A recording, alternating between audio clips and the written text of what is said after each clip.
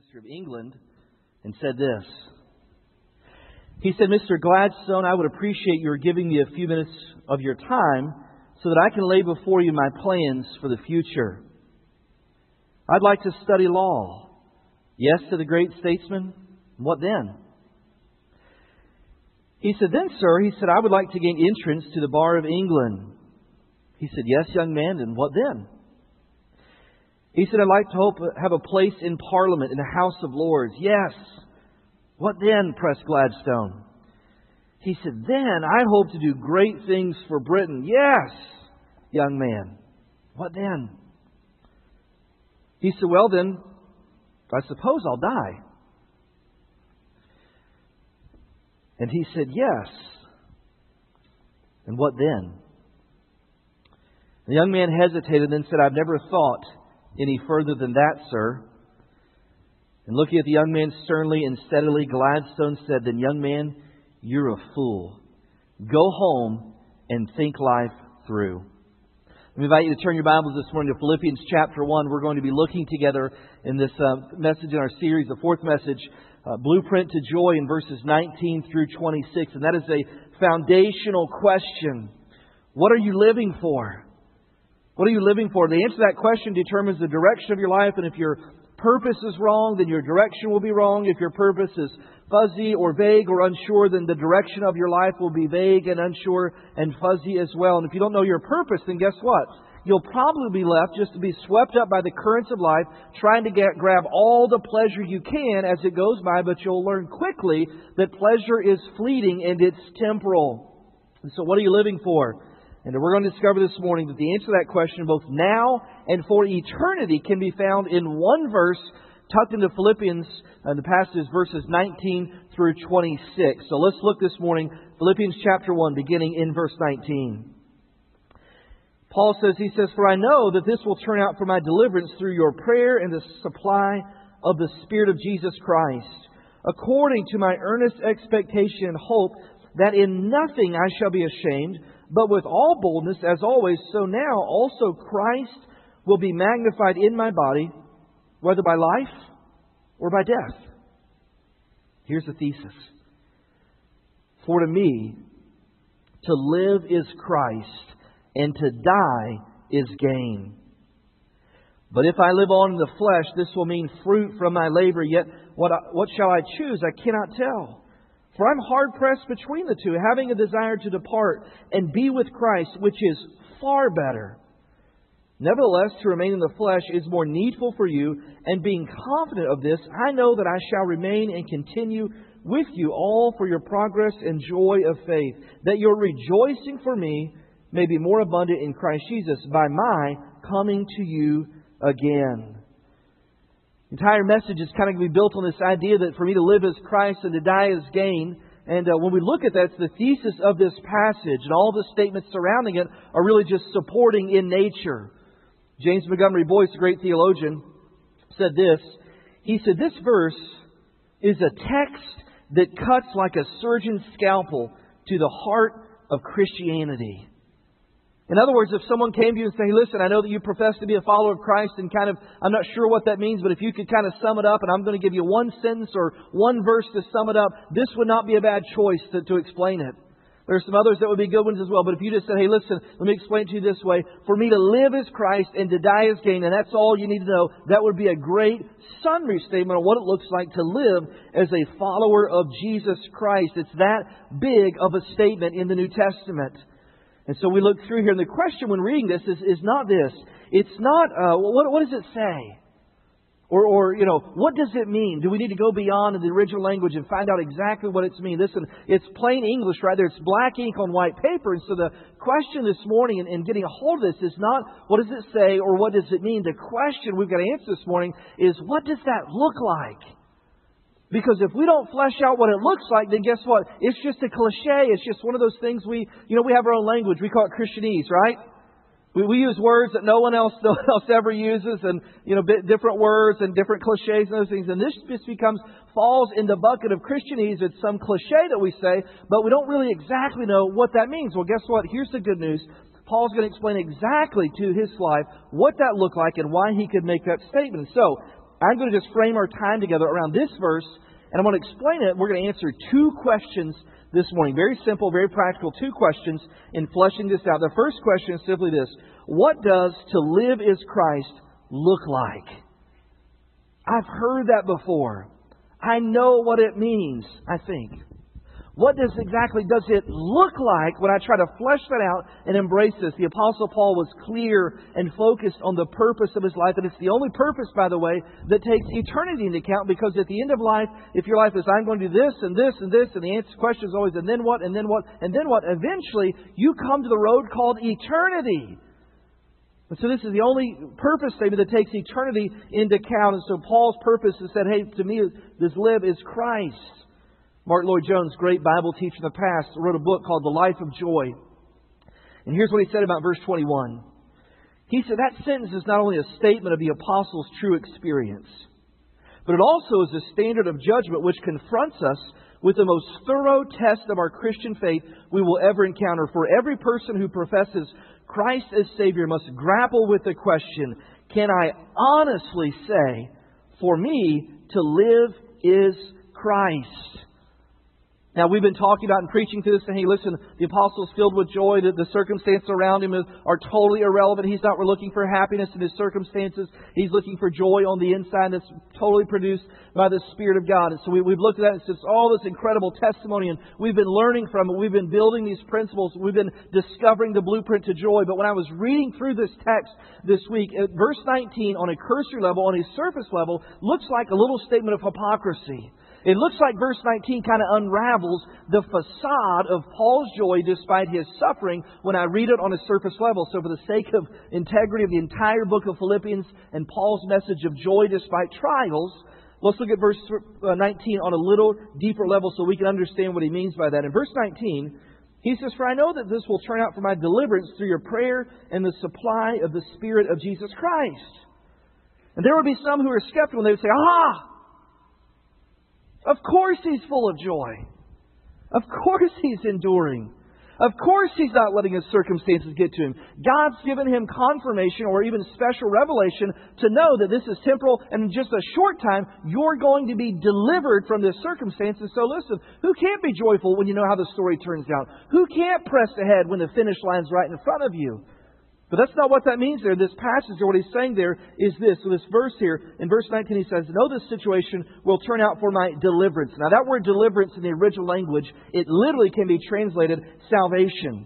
It's actually the same word that's used in Job chapter 13.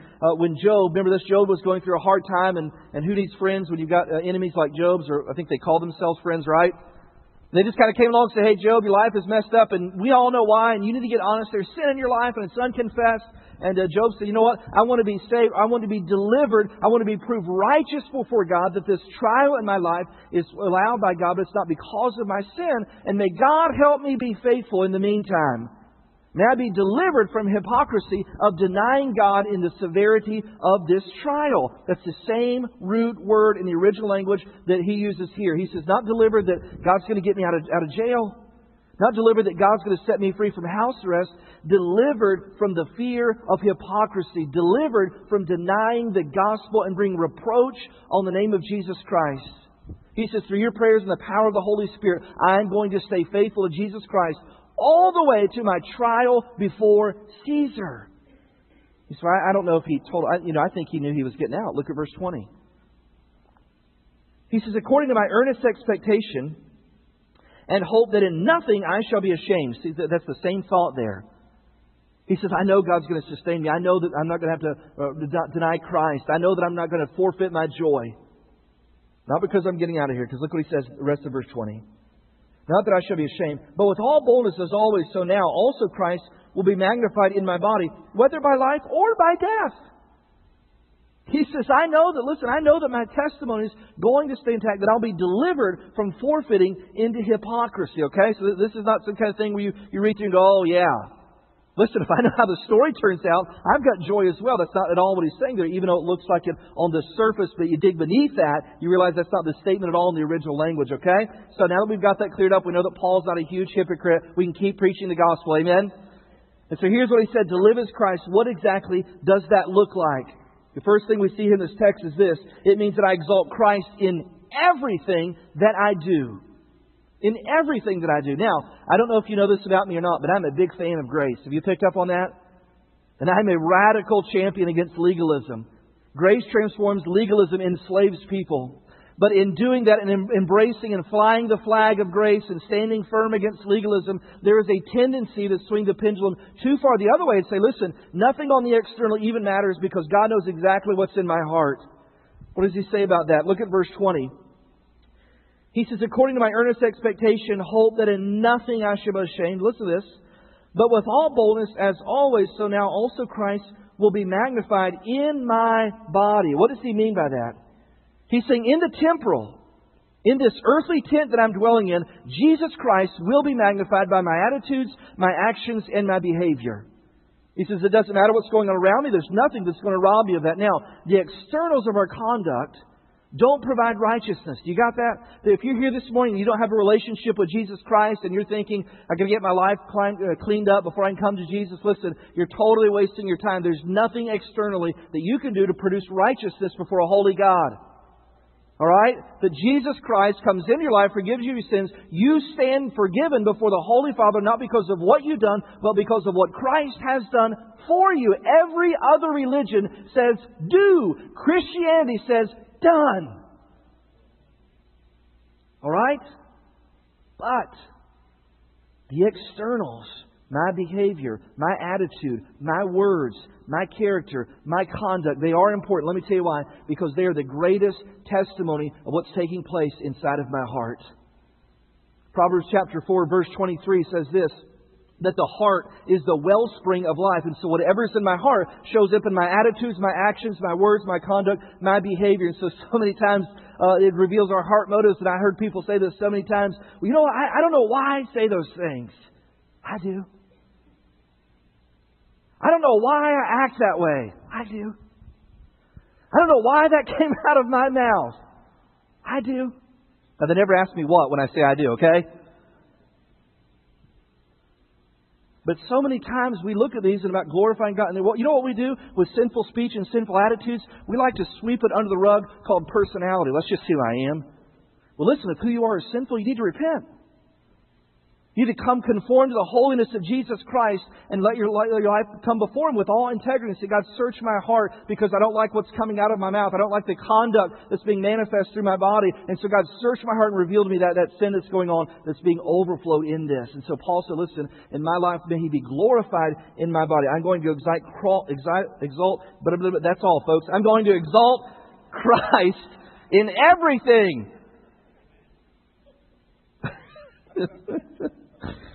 Public speaking is a breeze. And you'll be thinking this. How do you do that? I mean, listen, in the eternal economy of God, I'm a peon, right? And here the one who, creation ex nihilo, creation out of nothing, spoke the world into existence. How does my small life exalt that God? I came across in study this week a guy that I never would have wrote this. And so when you hear this, you know that I got it out of somewhere in my study because this isn't the kind of words that I would use. But it's a great picture. Here's what he said.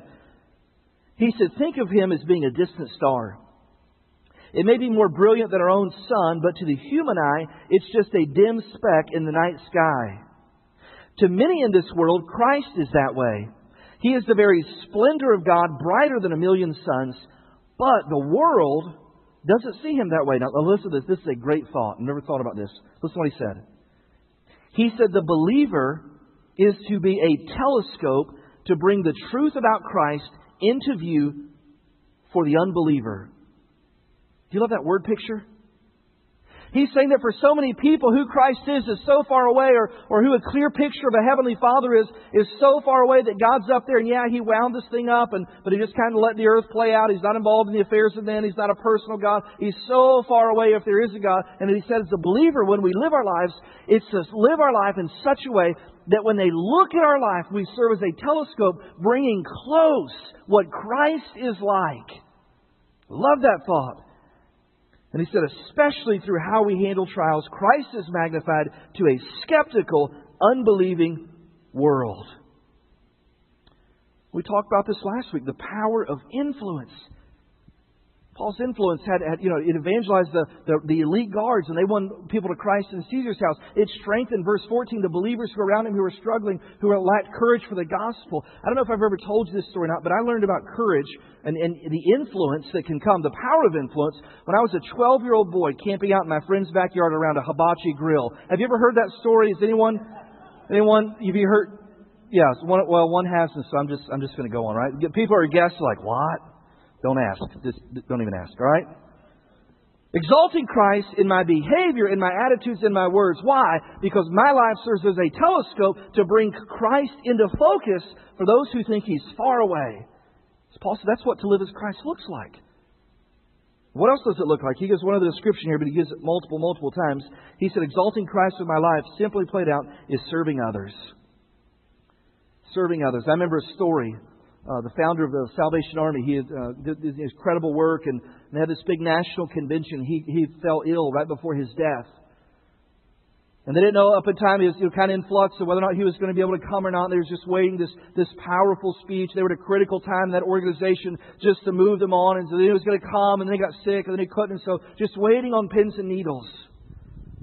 And so finally the time comes, and they get up, and it's his time to speak. And someone walks to the podium and says, I'm sorry, he's not going to be able to be here with us today, but he did send a message.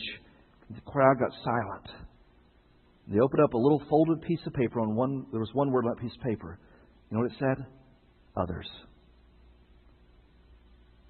That living for Christ causes me to no longer focus on myself and my needs, but causes me to live my life poured out, serving other people in the name of Jesus Christ as a testimony of the gospel. Now, I'm not a great Bible scholar, but here's what I have learned. That when something is mentioned over and over and over in a passage, it's probably pretty important, okay? And so Paul just looks at this, how many times he focuses on serving others despite his trial. Look at verse 22. He says, but if I live on in the flesh, this will mean fruit from my labor. What labor? Serving the gospel, serving others, serving those he's writing to. He says, if I live, my life's going to be spent serving others, poured out for the sake of the gospel. Verse 24. Nevertheless, to remain in the flesh, the whole reason God's going to keep you alive, is more needful for you. Verse 26. That your rejoicing for me may be more abundant in Jesus Christ by my coming to you again. 3 times in 5 verses. Over and over he says, hey, to live as Christ, and let me tell you what that looks like. If God in His sovereignty chooses to keep me alive, then the whole purpose of that is not for my own self-indulgence, not just me. It's to serve you, and if I could come to you again, your joy may grow in that. And so my life is to be poured out, serving other people. If I'm going to truly say to live is Christ, because it's denying self for the sake of others, that's the very definition of service. Now, let me tell you this morning, I love being in ministry. I cannot imagine doing anything else. I've been doing this full time for 11 years. I can't imagine doing anything else. But there are some things that I do not enjoy that come along with it. I don't enjoy giving people biblical advice and then they completely ignore it and then come back into my office and say, oh, my life really stinks. Really? Well, here's what the Word of God says about that. You should take inventory and make adjustments and live that out this week. I'm going to do that. Come back next week. How'd that go? I didn't do it. My life stinks. Really? And after the 3rd time, I have a hard and fast rule in the manual of counseling. I reach out and smack them in the name of Christ. And, right? That's frustrating. Oh, my life is so jacked up. Well, here's what the Word of God says. You should do this and make these adjustments and repentance and all those things. Yeah, I don't know. I don't enjoy that. I get really aggravated. And again, I've been doing this for over a decade now. And in every church, it's been changed for the sake of growth. And people get stirred up about change. And they don't care. Well, listen, this may help us reach more people for Christ. And they know that's the right answer. But at their heart of hearts, they really don't care. They really want me first, as evidenced by the fact that they're throwing a fit. Well, what if this helps us reach more people for the gospel? Well, that's all good. But what about me? I don't do well with that. All right? My first church, lots of change, unhealthy church. We had to fix a lot of stuff. And I just had a patent phrase after a while. We started making changes to get the church healthy again, to bring glory to Jesus Christ. And I just had this pat phrase when I realized that they weren't listening, they didn't care what I said. I just had this phrase I kind of memorized and internalized and meditated on in times of struggle. And it was this. Let's see if I get it right. Don't let the door hit you where the good Lord split you. I think that's how that actually went, all right? That's in 5 John. Look it up. I don't get that. We're here to reach others for Christ. It's not about me. And let me tell you this. There's a purpose, right? I hate begging people to serve. I hate it. You see, because here's what I know, according to just this passage. Just if I took this passage alone, that Paul said to live as Christ, that God keeps me alive, and the whole purpose is so that I can serve others. The whole purpose of God keeps me alive is so that I can come to you and serve you so that your joy may increase. The whole purpose of God keeps me alive despite this imprisonment and house arrest is so that I may get fruit for my labor. The whole purpose of my life is to serve others in the name of Jesus Christ. Now, knowing that's the teaching that God saves me to transform me and serve other people, yet we have to stand up all the time and beg people. We need people to work in the nursery. We need workers for a while. We need workers for student ministry. You ask anybody on staff, what do you not like about your job? You know what they say? I hate begging people to serve all the time.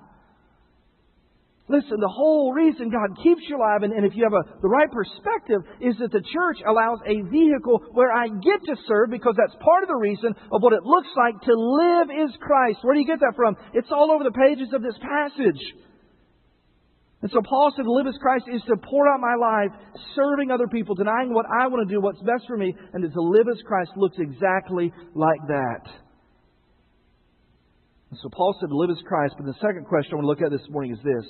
What does it look like to live as Christ? Secondly, how is death gain? How is death gain? Listen, when somebody dies, we don't even call it gain. We call it what? I'm sorry that you lost. Sorry, you lost someone. So how do we describe it as gain? Look what he says there in verse 20. It's exactly what he says. For me to live as Christ, and we just flesh that out. What does that look like according to this passage? And then to die is gain. Let me walk you through some things this morning that it does not mean, and we'll get into what it means, okay? Because I think for most Christians, we don't have a biblical idea of what death is. We don't understand how is that gain, and what is all those kind of things. So let me walk you through what it does not mean. To die as gain does not mean that a Christian should desire death because he hates life. Paul's not having morbid thoughts here. He's not having suicidal tendencies. He's not looking at this and just saying, you know what, I hate my life. This is so terrible.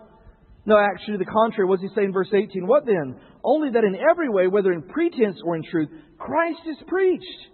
And in this I rejoice. Yes, and will rejoice. Paul said, it doesn't matter what's going on around me that defines the goodness of God. It matters what's going on inside of me that defines the goodness of God in my life. And so Paul wasn't viewing life as tough and morbid and all those things, but we recognize that throughout Scripture, people have gotten to that place of just total despair. Well, they'd rather God wipe them off the planet than to live in their suffering. Moses in Numbers chapter 11, we see that. Elijah in 1 Kings chapter 19 throws a pity party, sends out invitation, puts it all over Facebook, tweets about it, and nobody shows up to his pity party. He says, God, just wipe me off the planet. Jeremiah in chapter 20, Jonah in chapter 4, all low points. But God says, listen, my plan in your life is not pleasure. My plan in your life is a transforming work of Christ. And you can have joy despite those difficult seasons. Yes, they will come. But my goodness is not defined by what's going on around you. It's what's going on inside of you. Let me tell you what else it doesn't mean. To die as gain does not mean that a Christian should not grieve over the death of loved ones. Now, I've preached a few funerals, a few dozen, and there have been times on occasion where someone dies and they're a believer and it's great testimony of their life in Christ. And there have been well-meaning but unwise Christians who have came along to a grieving family and said, stop your grieving. This is a day of rejoicing. This is a time of celebration. This is a time of transition, and gave them an ill-timed rebuke. That it was almost sinful that there was any grief in their hearts. Listen, Scripture compels us in Romans chapter 12 to weep with those who weep. Jesus in John chapter 11 wept with Mary and Martha at Lazarus' tomb. Even though He knew He was going to raise him from the dead, He still wept with them in their time of sorrow. Now, the difference is this. As Christians, when we die, folks can grieve, but it's not apart from hope. Amen? Because we know the end of the story. In 1 Thessalonians chapter 4, verse 13 says, we grieve, but not as those who have no hope over the grave and death. Now, there's only 2 times in Scripture that I know of where people were forbidden to grieve. Aaron's sons in Leviticus chapter 10 offered a strange fire on the altar of sacrifice, and God struck them dead like that. And God went to Moses and Aaron and the surviving sons and said, don't grieve for them. Because if you do, then people think you're on the side of sin and not on the side of the righteousness of God in this situation. There's another in Ezekiel, when God took Ezekiel's wife and God told Ezekiel, He said, listen, you can groan silently, but don't weep outwardly, because the people think that my judgment on the nation is unjust. That's in Ezekiel chapter 24. But those are exceptions, and so it's not an idea that death is gain. So therefore, it's wrong to grieve. Those kinds of things. And so what exactly does it mean? To die as gain means this. It means that a Christian's death leads to return on investment. In the business world, there's an ROI, return on investment. What is our return on investment? What's our return on investment? And can I tell you that there will come a day that despite all the sufferings of life, despite all the heartaches, despite all the persevering and faithfulness, despite when life is hard, there will come a day when you stand before the gaze of God and you won't regret an ounce of sacrifice. As a matter of fact, in that day at the judgment seat of Christ, you'll stand before the gaze of God, and the only thing you'll wish is, I wish I would have done more. I wish I would have sacrificed more. I wish I would have poured more of my life into the gospel. I finally see what it's all worth. I finally realized the return on my investment, and it was worth every single ounce of effort. Death brings eternal rewards. Paul wrote later in 1 Corinthians chapter 15, he said, be steadfast, immovable, always abounding in the work of the Lord, knowing that your toil is not in vain in the Lord. Missionary C.T. Studd said this. He said, only one life, 'twill soon be past. Only what's done for Christ will last. And so death is gain because it opens up the door and I receive eternal rewards, eternal return on investment. To die as gain also means that a Christian's death frees him from earthly labor's trials and temptations. Folks, we live in a fallen, sin-cursed world. And because of that, bad things happen to good people. There are people that love Jesus Christ with their whole heart, committed to the gospel, and they can't have children. There are people that hate the gospel and stand against Jesus Christ, and they have kids and put them in the garbage. I can't explain that on this side of eternity. Other than the fact that we live in a fallen, sin-cursed world where people make real choices. Paul knew this. Paul had worked and suffered for the cause of Christ. For Paul to say death is gain and say, listen, all this world and its heartache, and yes, it's been suffering for Christ, but I'm finally free from this world and all its disappointment. Paul had endured 1 stoning, numerous beatings, several imprisonments, 3 shipwrecks, frequent dangers, sleepless nights, and hunger and thirst, and cold and exposure. He was tired, and so he said, listen, this is a release. Time to rest from my labors. Look what he says in verse 23. He says, for I'm hard-pressed between the two, having a desire to depart and be with Christ, which is far, far better. The word depart is used of soldiers taking down their tents and moving on. Sailors in that culture use that same root word to describe a ship being loosed from its moorings and setting sail for a new destination. And the death of the believer finally sets sail from this world, finally sails out from all the disappointments. And so Paul can say, hey, listen, death is gain, because all the disappointments I've been laboring for Christ, it's been a joy, but it's been an incredibly difficult season. Guess what? I'm setting sail. I remember reading the story of a pastor, it's probably over 100 years ago, a century ago. Someone asked him this. They said, Pastor, they said, are you afraid to cross the river of death? And he smiled and said, why should I be? My Father owns the land on both sides of the river. He said, it's far better to depart so to die is gain, because it releases me from all the disappointment of a sin-cursed world. Now, most of us don't think that way, or if we think that way, we don't really behave that way when the time comes, do we? In our minds, the absence of life is a loss, and so how can death be gained? Revelation chapter 21 says this, describing that gain. Now the dwelling of God is with men, and He will live with them, and they will be His people, and God Himself will be with them and be their God. I've said this so many times at funerals, but it's a true statement. Some of the greatest things about heaven are not the things that are there. Some of the greatest realities about heaven are the things that are not there. What do you mean by that?